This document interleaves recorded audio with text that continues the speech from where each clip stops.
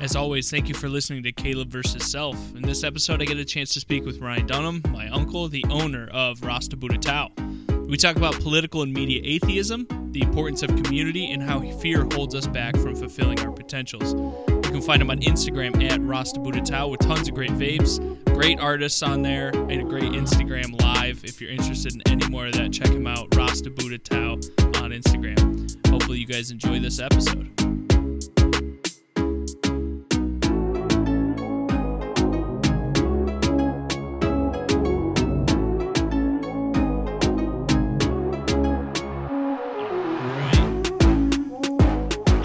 Thanks for hopping on the podcast. This has been a long time coming, I think, and I hope to do a whole bunch of them with you at some point. But today I'm on with Ryan, political media atheist, which in and of itself is like the most fascinating thing to me because given the world we live in today, 2020 sucked. 2021 isn't shaping out to be super great. How is it you maintain this media atheism or political media atheism in today's day and age? Well, thanks. Definitely, I really appreciate you having me on, first and foremost. And it's been a pleasure listening to the podcast with you and your bros. So shout out to your other podcast. Folks who are listening to this one, definitely back up, listen to some others. But thanks for the question. And so I'll kind of start with a little bit of the backstory, and then I'll kind of talk about the tenets of political media atheism, but by all means.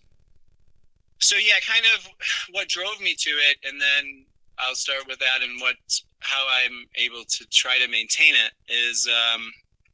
So I was really just in a place in my life where I had a lot of a turmoil and personal stuff, happening, and things were really, really busy. And I just was started to get, I think, oversensitized to the media, and I started to notice that I was having just adverse reactions to the media, just I think because of my kind of already fragile state, Mm-hmm. And so just stuff it just seemed like it was either murder or rape or sodomy or grand larceny or terrorism or malpractice the news just seemed to be this huge cesspool that just continually poured this stuff out. And so I got to the point where I was really engaged in my work to try to kind of just really hide away from my personal issues. And so I really got away from any media. And so I was doing a lot of research on the YouTube, and then I found out this magical thing called YouTube Red, Yeah. Yep. And I don't know how anybody could even go to that YouTube place without YouTube Red, right? And so all of a sudden it just cleared away, there's zero media. To me, I'm saying commercial media. There's no more commercials. And I could just go, watch all these amazing videos that people have provided out there for free. I mean, it's amazing. I think I've gotten at least one or two more full degrees from YouTube University, And so I spent a lot of time on YouTube and YouTube Red, and then I had the Netflix thing. And so, and so I only really watched that when my kids were over for the weekend. My daughter and I would binge watch stuff a lot. And so there's no commercials, right? There's very little marketing on Netflix. Yep. And so then I kind of cocooned myself. And then when I started getting, when I would start to see the news, it would infuriate me. I would get very angry and sometimes loud and belligerent over seeing the news. And I really came to the head after my 8th and your 9th cousin, you know that, right? That Obama is your 9th cousin? Yeah. I don't know if I've seen the paperwork on that, but you guys seem pretty convinced. I'll just say, let's just say after the president whose mother's maiden name was Dunham, his term was over. Then I got really angry and sensitized when then I realized the only thing you had is a choice between shit and crap. And so I started to just get like, it was like this very strong adverse reaction to it. And so when you say you're talking about just the political sphere as a whole. So or media. Anytime anything political with that debacle of, you know, laughing stock of when, you know, the government of this country finally fell off the cliff was a choice between shit and crap. And there was all this terrorism and there's just filth. Like the news is just, look at it. It's 95% garbage. Anything fed into you either by the news, by commercial marketing or political means, all of that shit's just garbage.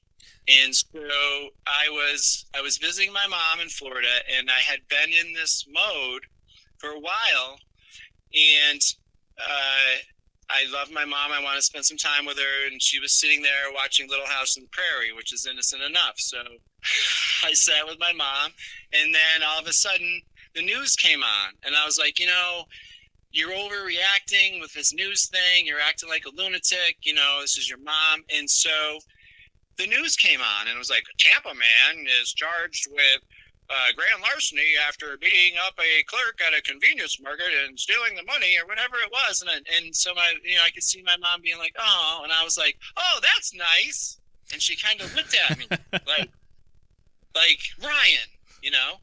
And so the next thing was, you know, man burns down his house after killing both of his children and leaving the bodies inside. And I was like, oh, how nice. And then she did say, Ryan. And I was like, what? I was like, I am just intentionally having the opposite reaction to the reaction that you're getting from this thing, this news. It's fake empathy. You are being fed fake empathy, and you're buying it because why else would you be watching? Like the world's terrors. Like, and so that's when I came to the realization, like, that's the only reason, is to feel better about yourself, about judging other people, and having fake empathy for the people that are the victims in the rest of the world's atrocities, because it has nothing to do with my life.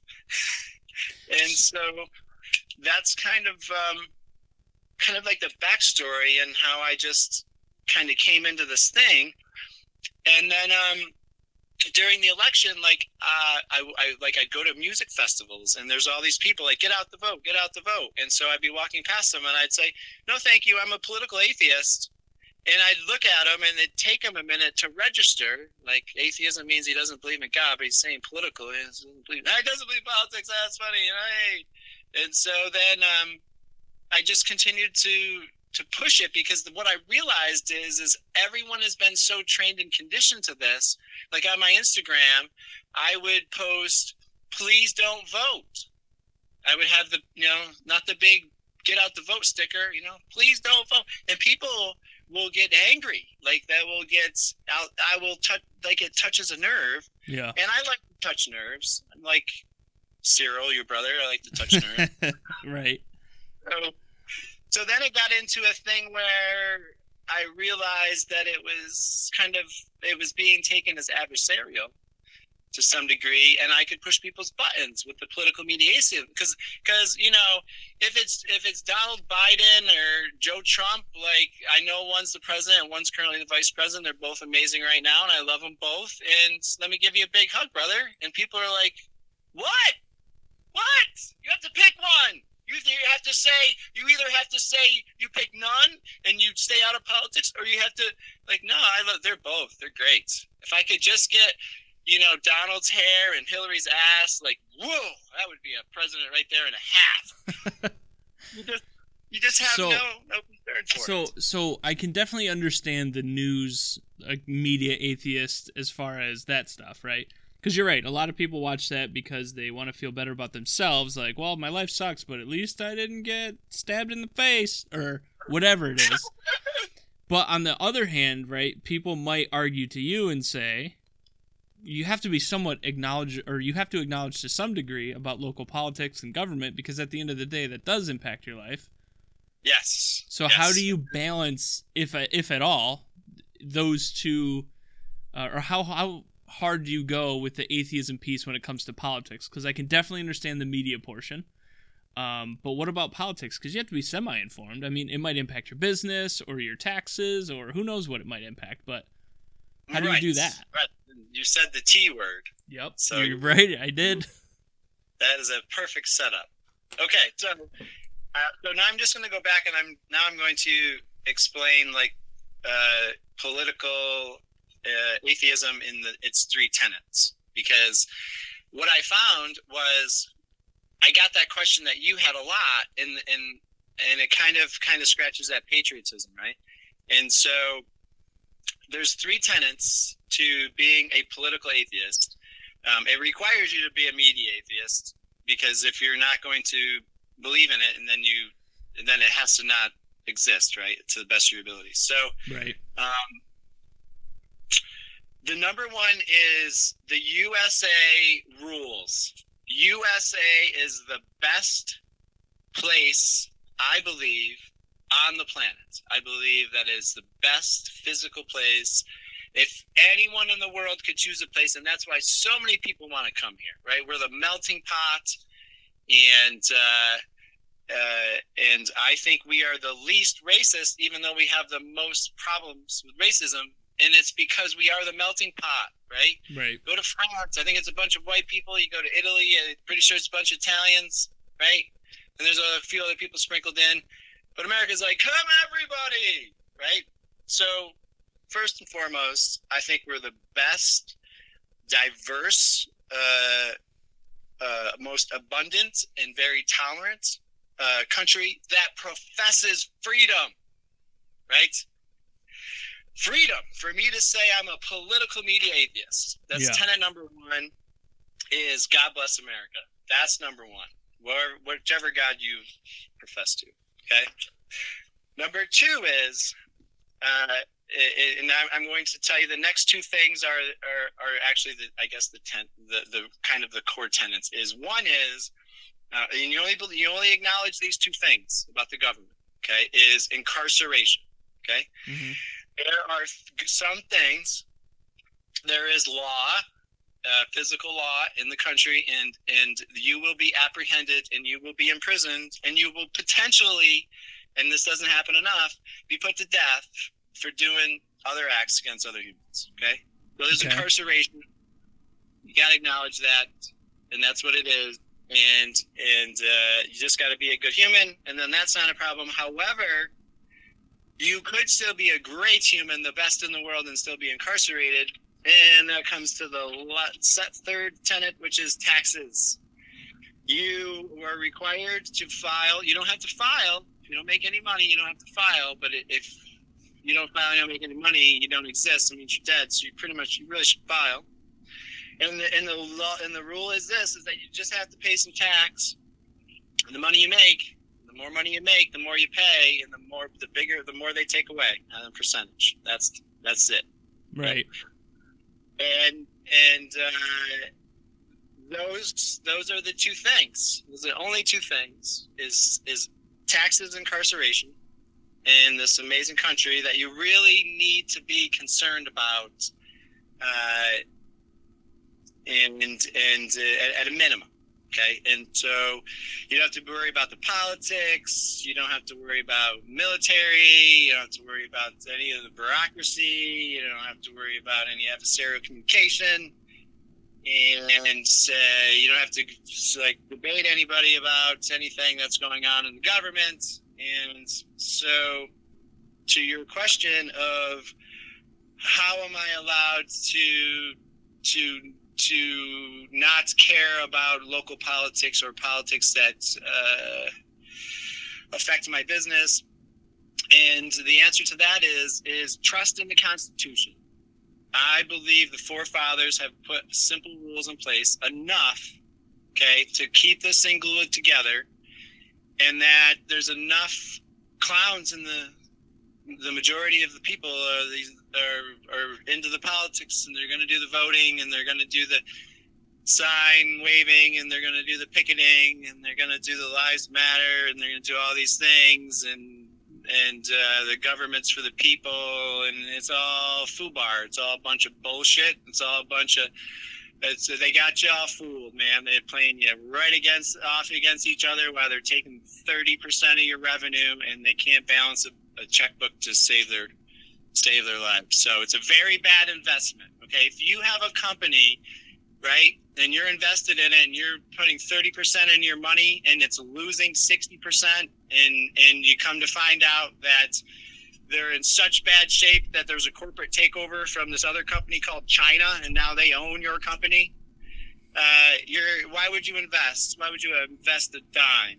Why would you invest a dime in that company? Well, wouldn't you have, like, for that piece, just really briefly, like, the point of the government is not to make money. I can definitely understand balancing a checkbook. Absolutely, I agree with you there. But the point isn't to be in a surplus either, right? Like, we should be using that money effectively and efficiently as a whole. And if there happens to be a surplus, that means that we should just pay a little less next year. Wouldn't that be the thought process? Not to, like, actively make sure that this government system creates wealth. No, my point is that it's taking 30% of your revenue, and it's blown through that, and it's now we are owned by China. We're owned by China. Our debt, it's the fact that I would love it if they could just I don't want a surplus. You're right, but these motherfuckers, excuse my French, are so far out of balance, even balancing the checkbook, that we're trillions of dollars in debt. And again, I'm getting excited because I don't even want to talk about it, because it's a complete and utter waste of time. And here's why. I'll tell you why. Is because, and here's how I'll prove it to you, that everybody just wants to mentally masturbate with each other, right, while the government's taking your money, right? The First Amendment is muted, okay? And yes, we can all say whatever we want, right? But eventually, if you make a gun out of plastic, okay, the motherfuckers are coming for you. And so your First Amendment is muted, and your Second Amendment is gone.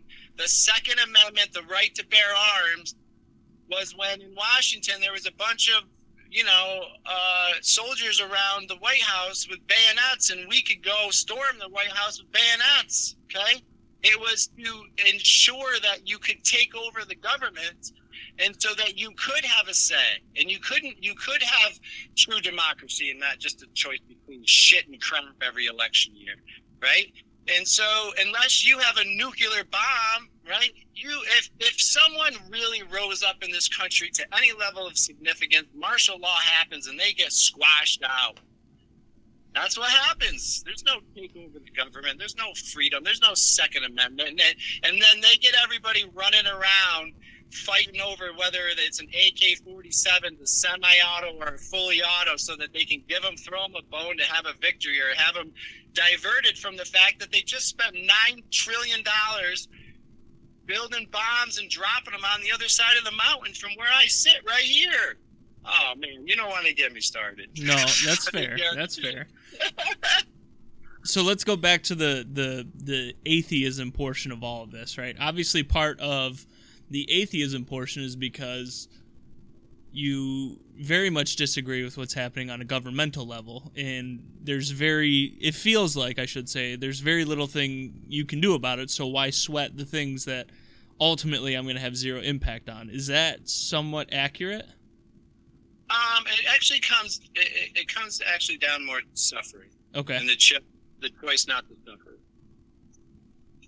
Because the other piece is the media atheism. Mm-hmm. And again, it's just, I've recently, and we talked before we went on the podcast about, I've recently come into this realization that any judgment that you make is going to cause you suffering. Okay. And so Bob Marley says, everybody will will make you suffer, you need to choose the ones that are worth suffering for. So it's kind of like this. It's kind of like, hey, I've watched some football and some basketball and some baseball, but I'm kind of gravitating really kind of towards the football, and I'm just not a basketball fan. And so when I see two people debating anything political, I just see two people's ego smashing each other in the face with no real intended impact other than them trying to mentally masturbate themselves. It's an exercise. If it's something, it's kind of that saying where if it's beyond your control, then what are you wasting your time messing with it for? You know what I mean? And so I think it got highlighted for me because I think that there used to be, I think the political arena in politics is like a company.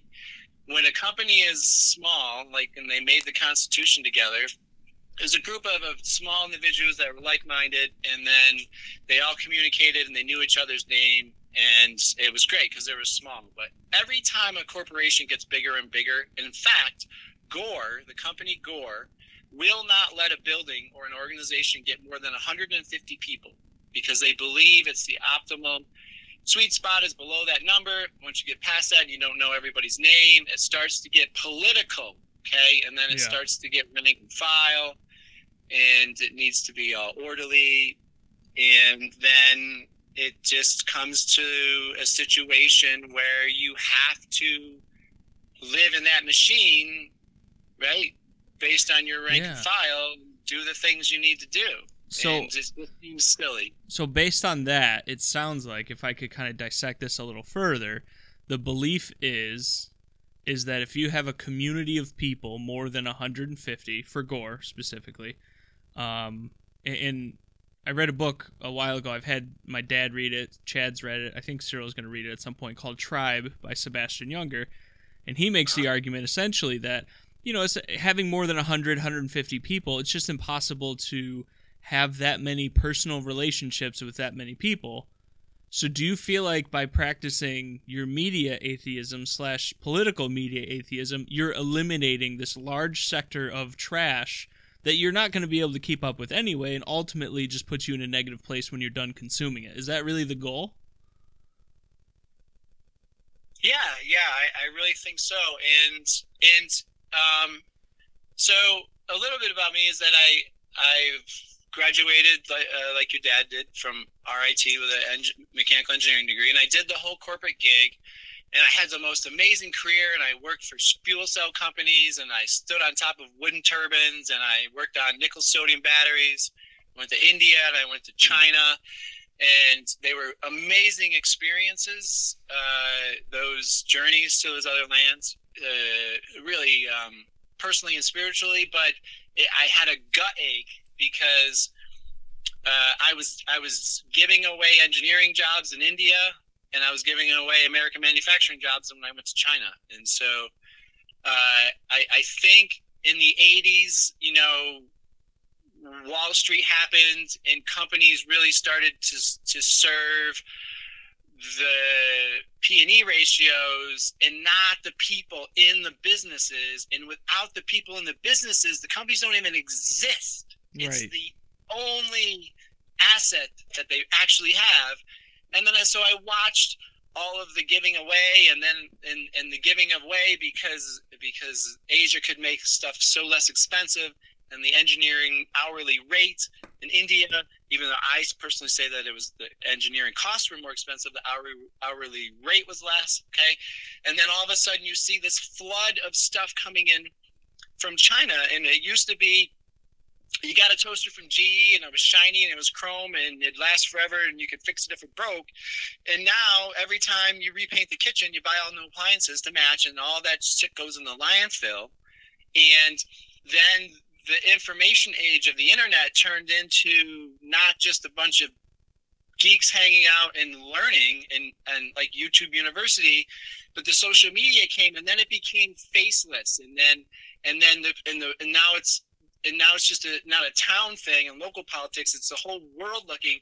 And then what happened is, what got removed is my ability to punch you in the face if you said something that pissed me off. And now everybody without using their real name, right, can go on the internet completely void of any risk of being punched in the face and just say stupid shit to mentally masturbate themselves. It's a whole heap of garbage out there. And if you ask me, bring me right back to the year my truck was made is 1967, and give me that truck and let me live in that era. I think a lot of it is me just being old and tired and gone through some stuff that's kind of outcast me from society, and it's just allowed me to build this place. It created a weird thing where I was overly sensitized to things I think are negative, and that people are accepting into their brain, into their supercomputer every day, all this garbage. And I put the wall up, and so Steve Jobs says, as soon as you realize that laws and rules were just made up by people that probably weren't smarter than you, then you start to realize I make my own world. And so it's really a protective cocoon for me to live in, because I just realized I love this guy, Alan Watts. Mm-hmm. And one of his things he said was, the secret to life is just living. Okay. And so I just simply want to live. I want to take my old truck. I want to drive down to the store. I want to get high test gasoline. I want to come back, and then I want to see if I can kill myself hanging off the back of a 2-stroke motorcycle, driving it all the way out as far as I can so that I can just barely get back with like an ounce of gas left. And that's living. That's life for me. And I've just gotten to the point where, and here's the truth of the matter is, I am very incompetent. I am barely able to take care of myself and do the daily things that are required. Like, like we talked about, if I get up, I have a cup of coffee, decent bowel movements, I have a nice ride, I have a meal, like, oh my God, that's a day. Like when I was younger, you work 40 hours a week at the job, and you drive 10 to get there, and then you come home and you build a massive deck, on your house and stuff. So I think it was just, I'm getting old and tired and incompetent, and it's hard for me to accomplish a lot of stuff. And so I'm finally that guy, that's like, what? The phone can see me? What? The phone listening to me? It keeps... I do a search, and then it keeps popping up similar items. I think they're watching me. But a lot of it's setting in. I don't know. But based on that, like I feel like what you're really getting to is that you've realized what it is that you're looking for out of your life. For you particularly, you want it to be simplified, and you want it to be very freeing. You want the ability to say, this morning, I am going to do this, not this. Instead of saying, this morning, I'm fucking running late to work. Like that type of a mentality towards it. And I think that that's what works really well, but it doesn't necessarily require you to do anything but realize exactly what it is that you need. Yeah. And I think the only reason I'm trying to share it is because I think a lot of people did what I did, which was spend years of your life like viciously pursuing what the world's telling you to pursue, and not just really challenging, right to the point of saying I don't even believe in the politics of this country anymore, and welcoming the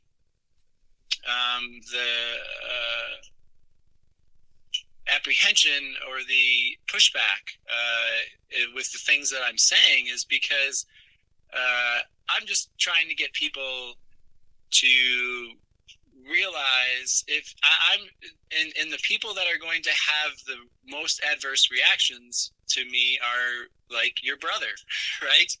If people are really driven hard into passionately participating in politics, it's just balance. It's a balance thing. Anything in excess can be too much. And so, I've also come to the position as you get older, you care less and less what people think. And so I don't mind the opposition so much, because the other thing that I've come into is a life of minimalism. And so I've had customers both, and so I'm doing this, and I've been called out for doing this. I'm using my own business platform I'm using my business as a platform, quote unquote, for my political atheism. So that's an oxymoron, I think, right there. But just because it's done wonders to me to go off into the desert and spend lots of time alone and meditating and realizing how little you need to actually just be happy on a daily basis. And I've had people tell me, like, I've had people have adverse reactions to me, but I've had people DM me and say, hey man, I really want to thank you because I had one lady say, I really want to thank you because my husband has backed off a little bit on the politics thing, thanks to you. She goes, he used to sit for a half an hour getting pissed off on the toilet every morning. Yeah. And I had a kid that bought a vaporizer from me, and he happened to be here at Joshua Tree on vacation. Like, it just happened to be this thing. He was like, hey, I saw on one of your posts that you're in Joshua Tree. Can I just pick my vape up? And so I take my old 71 motorcycle through the desert. I meet this kid at this junk desert art gallery, and so he's asking me, like, wow, you live out here? And, like, I saw pictures you're on your Airstream. He's like, and so, like, you said you stayed rent free, and I was like, yeah, I haven't paid rent for over a year. I live on nothing. I do whatever I want every day. I was, over the top about it. And so he just texted me last week. He's like, hey man, I hope you're right about that living free. I just bought a van. And so he was asking me about solar, and I have a video on my rossabudadao.com channel about living off grid.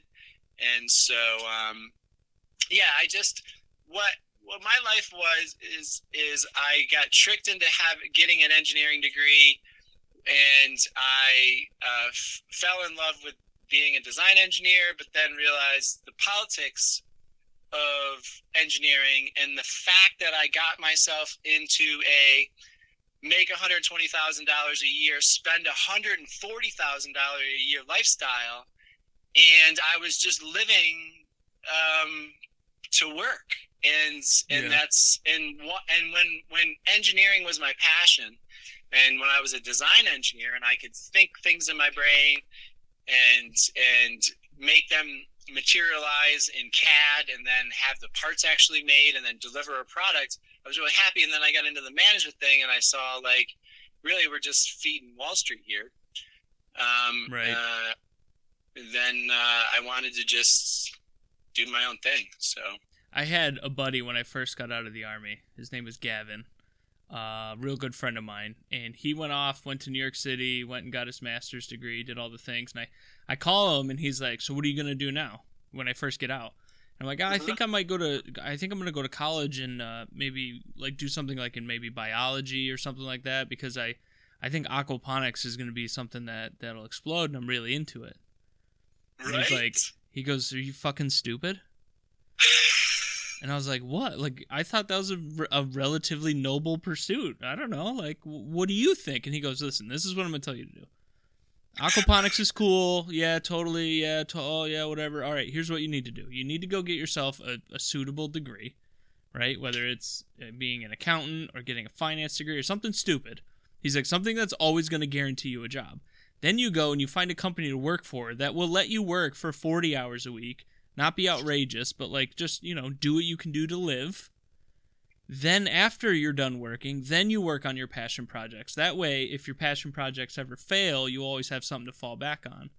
And it's funny because I feel like that type of mentality really lends itself to that existence, because it doesn't end up being like, it's keeping up with the Joneses. You got to get an RV, or you got to get a camper, you got to have a pool put in, or you got to do this, or you got to do that, you got to live here, you got to live there, you got to eat here, not eat there, like that type of a mentality. And then all of a sudden, yeah, you're literally working to work. You're working to feed the monster that is. And I think that's the part that I really admire about you. And one of the things from what you've done, I've taken on a much smaller level, granted, but to really make sure that I'm focusing on what makes me happy at the end of the day, because you can work your ass off and you can make a shitload of money, but it's not going to matter if you don't, at the end of the day, go put your head on a pillow and feel fulfilled in life. Yes, and you can make a massive quantity of money, and when you put your head on the pillow, that's the thing that makes you fulfilled, and that's perfect. Because the problem that I had was I got into a place where I felt like what I was doing was 100% for everybody else and had zero to do with me, and that's why I imploded so hard. Really down to the burn it to the ground, build it back up type levels. Right. But yeah, that's, if on the entrepreneurial note, that's exactly what I did. Is I realized that after 12 jobs and only a couple of them more than 5 years long, that I had learned everything and run every road that I was going to run in corporate America, and that it did not have the avenues for me to put me in a place where I was enjoying my work and feeling fulfilled. And so, a lot of people will tell you I threw away my engineering career to make bongs in my basement, but, and so God bless my mom, for, because it's, the stigma has always been there, and she always used to find my weed and throw it out when I was a kid. But eventually, a few years into me running the vaporizer company and legalization starting to come around, she actually was helping me at one point wrapping up pieces of glass that I was shipping out, and she came around. And so it's what you and I talked about earlier is, if you can just get past the fear, and the fear is based on judgment of what you think is other people judging you, but it's really your judgment on other people in the world, and just do something. Because, if you Google Rasta Buddha DAO, which, as you know, is now a defunct company, I'm selling out the last of it, and people are freaking out, because it's the end of this thing that I did, and it's there, and it's going to be there forever. And because I can remember thinking to myself, I spend my days prepping these PowerPoint presentations to push up to some executive in the operations meeting. I was like, my dad built houses, and they're all over the 518 area code, and they stood when he was dead. And I was like, what do I got, a pile of PowerPoint presentations sucking ass to management, Yeah. Well, it comes back to that fulfillment piece, and that's the most difficult thing for people to wrap their heads around, is what is it that makes me fulfilled? Yeah, because they're so busy getting bombarded by being told what will make them fulfilled, and it's all just lies by the government that are tied to big corporate to sell you more shit so we can build bigger landfills and get further in debt to China. So what do you really want to do? Fuck the world and keeping up with the Joneses, but what makes you, the way to love yourself is to love your life. And no matter how much you try to love yourself, if you're trapped in a life that you don't love, then you're trapped there because of fear, financial fear, because everything's going to collapse if you don't get in there on Saturday. Like you're it's fear mongering. There's a lot of corporate fear mongering going on, Yeah. And you drive an hour to get there every day, to go through the ringer, to come home, and the credit card bill is, I live on less than what my credit card bill used to run up, beyond the $120,000 I used to make. I can buy all my medicine, tons of gas for the motorcycle, and eat T-bone steaks on the week for $250 a week. Like, give me $400 because I got to get tires once in a while, right? And then all of a sudden you go, wow, I'm not slave to the amount of money I have to make for the shit that I needed. I don't have any shit. I can just stop and slow down and breathe and tell myself, hey man, what do you want to do today? You want to sleep in because you're not feeling well? You know, like, I would love a Montessorian company. You know what the Montessori school is? No. What's that? So the Montessori school is a self-guided school, meaning if you're good, you do more of the things you love and that you're good at and that you're best at. And you're self-guided into what you're going to be great at. And it's kind of like more of a free-form curriculum that you work your way into. It's kind of like at the end of college, you pick your electives, right? Because you've had a little experience. Yep. But it's very self-guided, and it's called the Montessori school. And so I forget the name of the guy, but there's this guy. I think his name is Ricardo. I forget his last name. But if you Google a TED Talk called A Company with No Rules, it's called A Company with No Rules. Okay. He threw out all the rules and the structure of a standard company and how it operated and did things like you named your own salary. When you were 30, you took a loan from him for $10,000 and you took 3 months off and you hiked the Himalayas because that's what you wanted to do, but you paid it back to him over the years.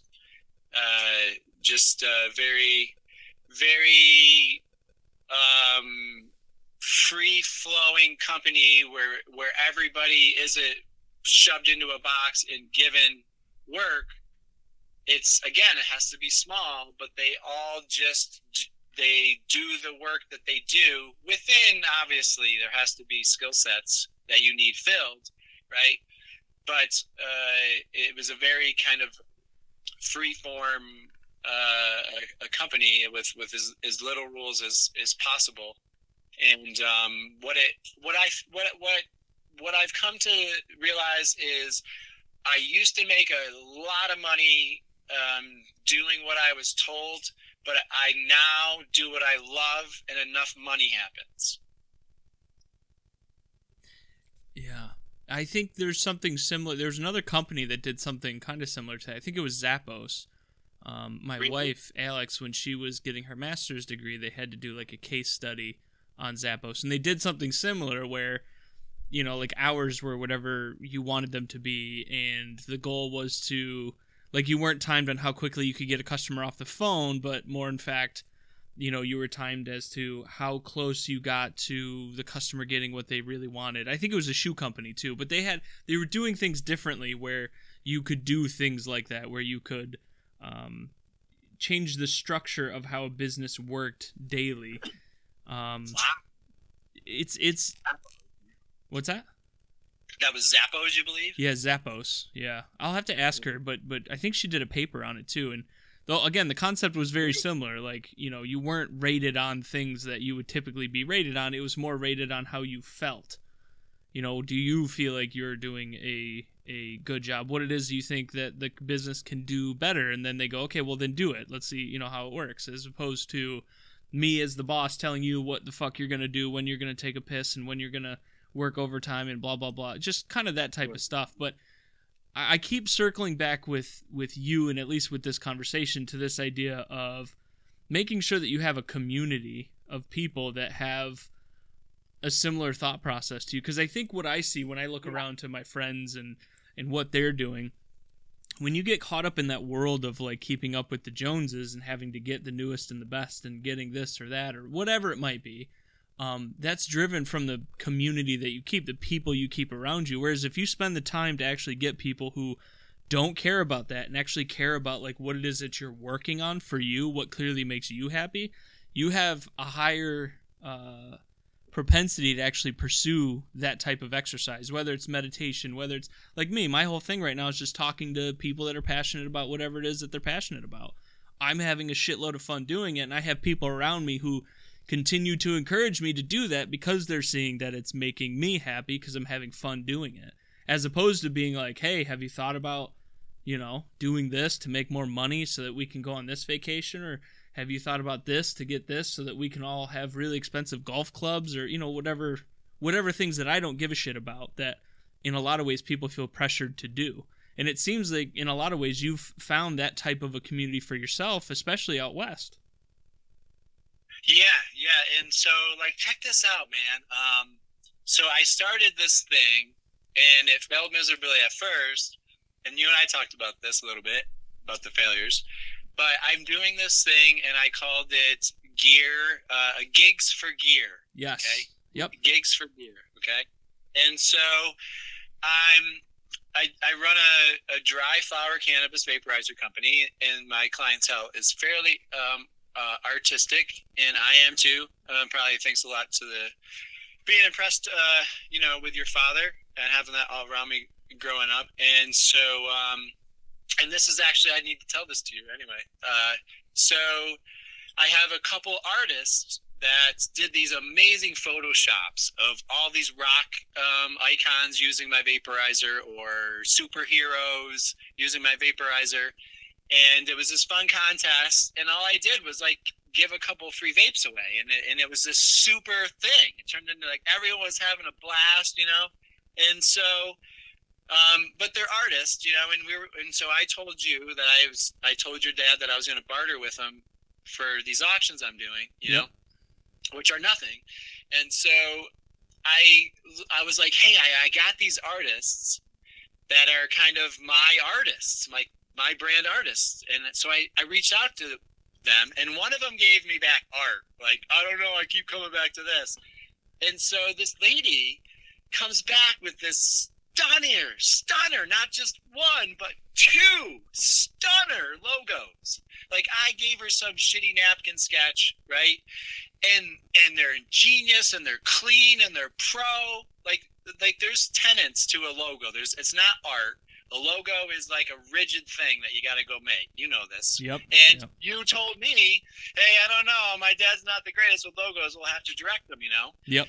And so I was just stupefied by it. And even though I made a deal with your dad to do the logo, she's doing so good. I was like, hey, I'm doing this thing, gigs for gear. You want to gig for some gear? I go, because I can have my brother paint me an amazing painting influenced by my triangle circle logo for me to have for the rest of my life. Instead of paying him to do the logo, I can barter something else with him. If you can do this logo for me.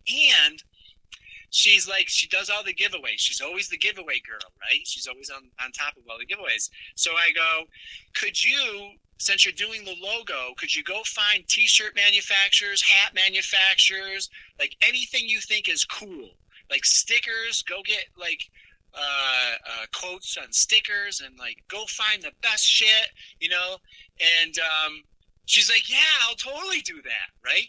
And so I told her, and so she starts digging right in, and I was like, whoa, you're working too fast, you're working too hard, I so much appreciate this, but make sure this is fun and you love what you're doing, and just write down the number of hours, okay?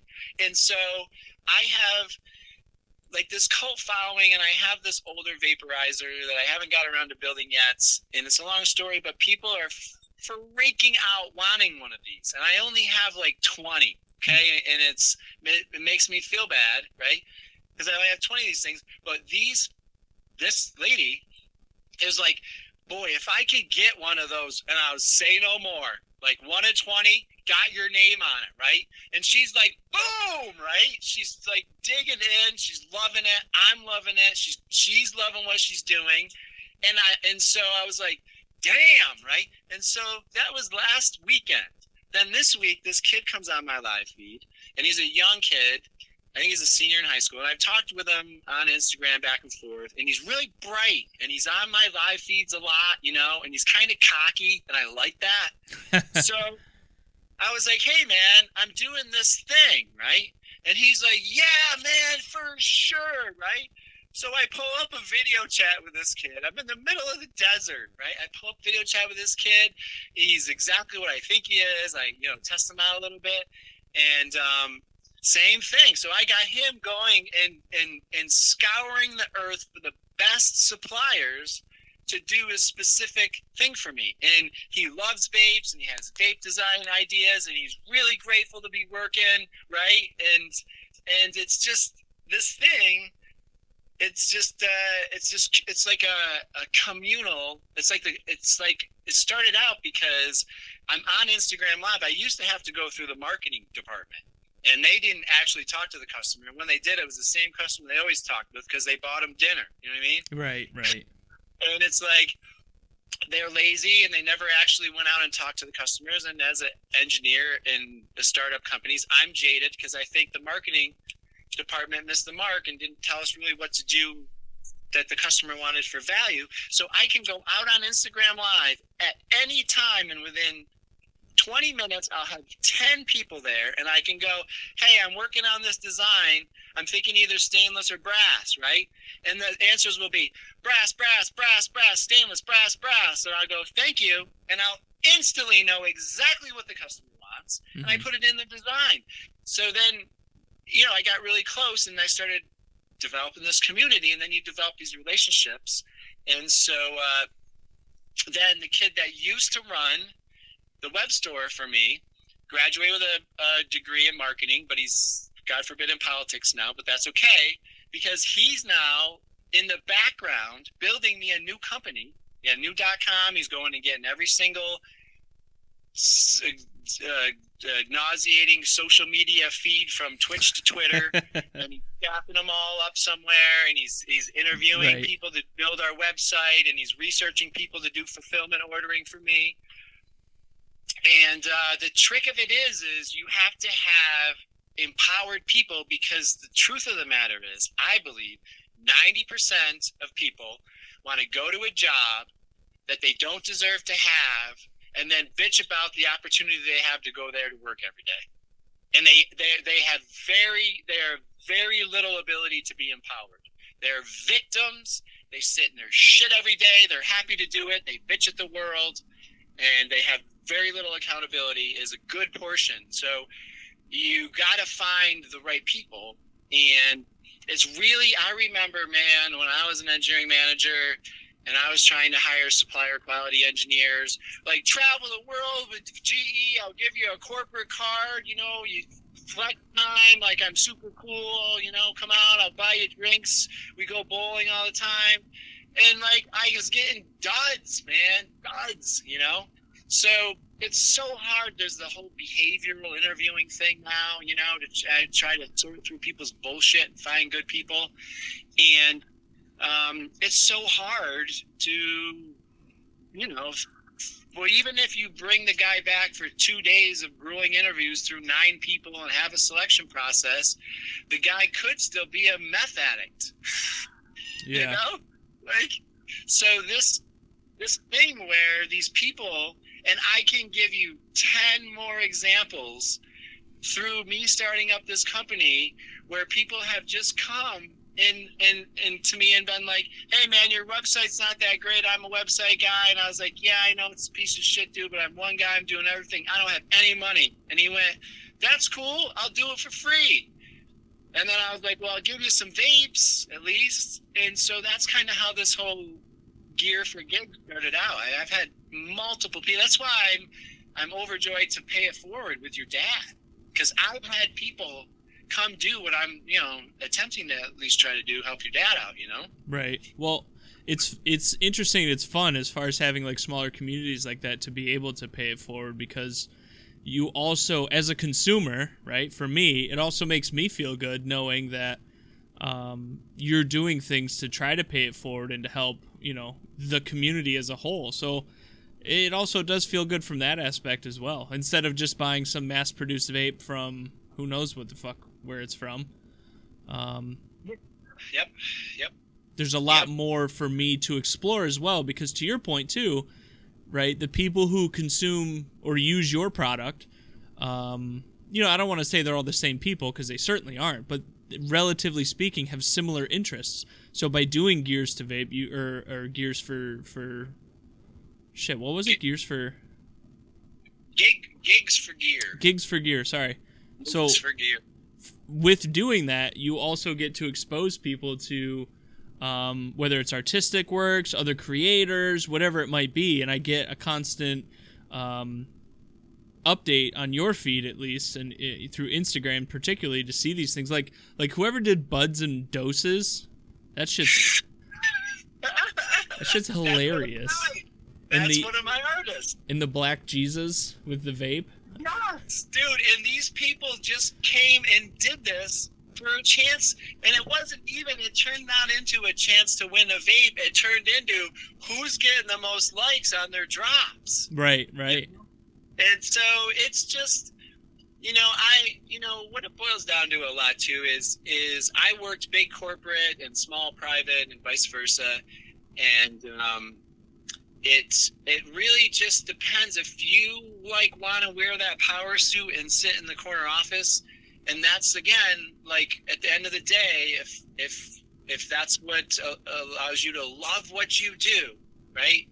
And so there's too much rank and file and keep at one point at GE, and so do you know the movie Office Space? Yes. Well, I lived that script on my way out of corporate America. So, and I did it to fairly grand fashion. But at one point, I did something that was basically career suicide, which was I not only refused a promotion, I asked for a demotion. And so in the process, because I was just done with the management, I'm like your dad, okay? Give me a CAD program and some weed and food. Just leave me alone forever. I'll make amazing things that you won't believe, but that's all I have the capability to do. So when I got into management, and I was like, this sucks. I told you I couldn't hire a decent person to save my life. So I just want to go back to being and it was this big thing, right? Because here's the thing with GE, there's secrets. You can leave once. Literally, this is a law at GE. If you leave once, you can come back once. That's it. Everybody leaving the second time, he's like, yep, this is it, man. And so you just get boxed in. And like I said, I'm an artist that accidentally got an engineering degree, and that's how it all happens, But you just got to do what you love. In order to love yourself, you have to love your day. You have to be able to love every minute of every day. And if 8 hours of it is work, and so the minimalizing thing is also the enabler. Is you can't have your cake and eat it too. You can't say, hey, I want this $1.5 million mansion and I'm only going to work 20 hours a week, right? Right. I chose to say, hey, I'm only working 20 hours a week, but I'm going to ride my motorcycle, and drive all over the country and explore this great land we live in, because that's the trade-off. It's freedom. It's the trade-off of freedom. Well, I really appreciate this.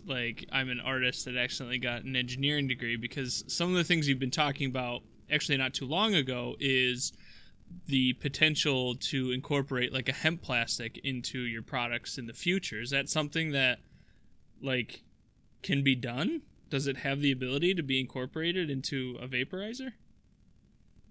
Yeah. And so again, this kid, he's in high school. He's in AP calculus. He's COVID. He's stuck home. He's bored. He lost his job as a lifeguard, and he's work. It's one of the things I sent him after. I said, hey, when you're bored with these, if you get ahead of me, there's this thing, hemp plastic, and and again, back to being able to go, I can go ask my customers, and one of my sayings is, what would you like? Because I don't design vapes for me, I design them for you. And so I was in the design mode, and my customers are used to buying exotic woods. They're used to buying artisan exotic wood vapes. And so it's an artisan, niche-y, stoner type thing. And so with a grain of salt, I asked my customers, hey man, I'm thinking of doing a vape. And I was thinking of, don't worry, I'm doing the exotic woods. I'm thinking of doing plastic. They almost lynched me. Okay? You do not use plastic in a vaporizer, because a vaporizer gets warm, and warm plastic is just bad. Like, right. There's just this disdain for plastic, okay? So then I turned it to, okay, well, what if I do smell-proof hemp plastic lockable storage containers? And then they're like, yes! Right? So yeah, I am, and it's a funny thing of this is when I came into the business and I started this business, I had 20 years of corporate brainwash, okay? And I had a very, very, very stiff child support payment to make every week.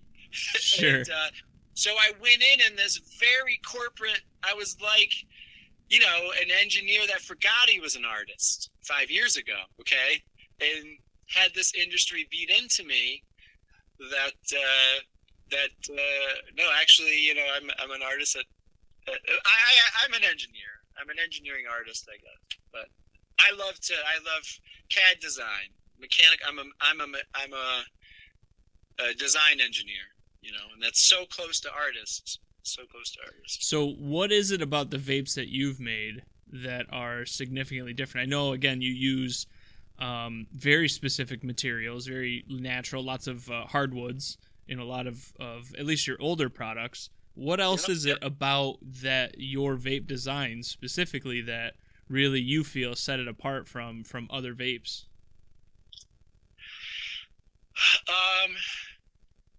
Well, really, so this quick story was, like you and I were just talking about earlier, buddy saying, get any degree and find a job and then do what you love as a passion. There's one more step in there. Okay. Find a job that's 40 hours a week, right? That will also pay for you to get your master's degree in the thing that you love. Then after that, moonlight doing the thing that you love until it turns into this lucrative thing. And it can be lucrative enough by reducing what you need. It doesn't need to, as I've proven, you can reduce what you need down to the money that will be available doing what you love, right? That's an option. People don't like to go backwards. It's like the demotion I talked about earlier. Right. But I was on this, I did it at night, just did this design work at night, and I did a lot of patent research, and I watched a ton of the different reviews and teardowns and called companies that I thought I might be in violation of their patents on to clear some things up.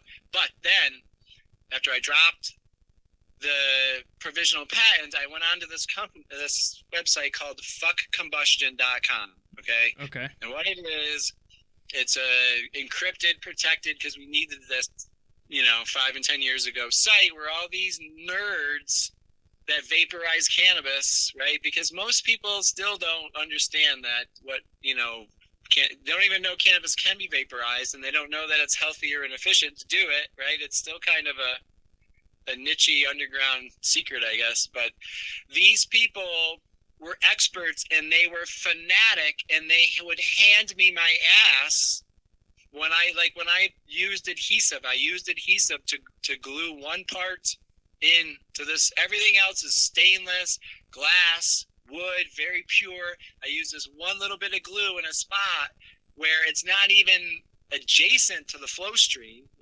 There's zero upon zero chance of it polluting anybody. It's at a temperature that's half the rated temperature, right? These people went bizarro nuts, like ballistic on me about, oh my God, you're putting adhesive in. And I fought this adhesive monster, okay, for years until I could design the adhesive out. So a lot of the reason that I started early, Number one, I Mhm. started right before everyone else and their brother got in the game. And so what I did was on that website, I went and researched and found who I thought were the 12 best in the world and asked them if I gave them a free unit, if they would critique it for me. And then when I was done and I took their advice and I made a revision, I'd give them another free one. So their voice was heard, and then I gave them back what they asked for, and they were like, hell yeah. So I hired the experts in the world to give me their expert opinion and shit tons of their time for like $500 a piece. It's great. Entrepreneurship is way better. Here's what the thing is government is politics, and politics is corporate America, and corporate America is a big, slow-moving, not caring oaf that serves the stock price, man. And you in this slow and lean and agile thing, like with a phone and an Instagram account, you know, I'm dropping auctions on the first of the month, and in 2 hours I'm selling out all the money I need for the month. And I'm good. That's it. Stress is gone. I was like, yeah, I sell every day. Then I was like, no, I sell once a week. And then recently I was like, yeah, fuck it. I'm just going to come out once a month, right? And what I didn't realize is I'm creating this naturally cyclic supply and demand and scarcity every month by doing nothing, by doing less. I'm creating more of an excitement than ever. So That's awesome, because ultimately too, right, it fits into your lifestyle and your current life philosophy, so it works. And I think when you talking about, if I could sum all this up, is the one thing that I'm noticing is that fear is what people ultimately need to overcome, whether it's the fear of not having what other people have, whether it's the fear of taking that step outside of that comfort zone, whether it's the fear of even just reaching out to people and saying, hey, would you mind reviewing my vape, or would you mind having a conversation with me on a podcast? Getting rid of that fear to be able to take those steps sounds like ultimately is the crucially most important thing. So then you learn about yourself through the potential failures or experiences or successes that you ultimately will or won't have throughout the whole process of getting rid of that fear. Yes. And I gotta tell you, you gotta have your father on the podcast and talk to him about fear, because I would love to, like, with your father, I wonder sometimes if the fact that he had to overcome being deaf, right? Like, in a lot of ways, being deaf is almost like a social deformation, right? Yeah. Because, like, it's a funny thing, because, like, obviously I grew up with my brothers. They're deaf. I went to RIT. It was a deaf school. I, like, had no problem and hung out with deaf kids. Like, but then I would see all the people that weren't exposed to deaf people, right, would be, like, weird about deaf people, you know? And it was the first time, because everyone in Gansver loved the shit out of my brothers, you know what I mean? And so I'd never seen anything but, like, everyone loved them. And so when I went to college and I saw that, I was like, I remember that being like a thing, like, that bothered me. Like, and I wonder if he had to overcome that, right? Or is it because, you know, my parents were so amazing to drive them out to Rome, you know, back and forth every weekend and buy them. Like, we had no money, and every single one of us did crazy things. Like, our parents just, like, whatever we wanted to do, we just muttered we wanted to do something crazy. And like, here's a unicycle, go ahead, kid. Right. You know? But here's the secret, I think, about fear is that we think that we're afraid of things, okay? Let's say I'm afraid of being embarrassed for using cannabis because it has a stigma of whatever, okay? What you're really scared of is the fact that you're judging other people the same way. You're judging an alcoholic and pointing a finger at them is really the thing that's the fear. The fear isn't, you know, the judgments you're creating the judgment. You're creating the judgment. You're creating the fear. It doesn't exist until you acknowledge that you are afraid of someone else's. It's someone else's world. It's not yours, right? And so it's the act of taking it in. That if you just refuse to take it in, and we're just so conditioned to look outward and see what other people are doing and see who has the most followers, and then naturally try to emulate them. And then obviously you've got the movie stars and actresses, and you're trying to emulate whatever you're seeing outwardly, and then you're just serving everyone else. You're drinking everyone else's poison, and it'll kill you. And so if you just turn and look inward and really realize you don't need to be frightful of anyone's judgment, what you really just need to do is look inward and say, hey man, I love you. Maybe I haven't been taking the best care of you and really what you want, because it's, you know, the frog in the pot thing. Yes. You know, so I just got to a place where I'm a man who was raised in a minimalist lifestyle, and for whatever reason, because some people will be raised hippie and they want to have $1 million, but I never really wanted stuff. I just wanted to be an amazing engineer, and money happens. Okay. Mm-hmm. And then all of a sudden more money happens, and more money happens, and more money happens. And then if most people just naturally budget their money to what expenses they have. And then all of a sudden you just get to a point where you're just trapped there, you know? And when I finally looked inward, I was like, wow, I'm 95% living my life purely to satisfy the outside world, to the point of like being extremely unhappy having to go to this job. And I'll admit to you that I went from the far right to the far left as hard as I possibly could, because I have lived under I had lived a life under a lot of judgment and control, and I really wanted to get hyper judged. Like, you know, the Eminem song, I am who you say I am. If I wasn't, why would you say I am? Yep, absolutely. I took that thing and I just like jacked it up with gas in me. I went office space. Like, I torched my career. I torched my credit. I intentionally torched my credit. I called up the people that owned my house, aka the mortgage holder. Mm-hmm. And I said, "Hey, how you doing? Oh, good. Blah blah blah. Yeah. So I'm giving you back your house." And there's this long silence, and she says, "I don't think I understand what you mean, sir." And I said, "Yeah, I just want to let you know I'm giving back your house. The keys are on the counter." And she goes, "Well, you just can't get back the house. We have paperwork we have to fill out. We can do a short sale for you." And I was like, "Nope, I already called the real estate agent. It's so far underwater." And I said, "I got a lot going on." I said, "Right now." And I said, "I just really don't have time for any more of this." I said, "The keys are on the table." And I hung up the phone, and the keys are on the table, and I left. AKA house foreclosure. So I was like, "Yep, never owning a house again. Yep, they're never going to give me a credit card again. Yep, I'm going right to the bottom. We're going to go right to the bottom."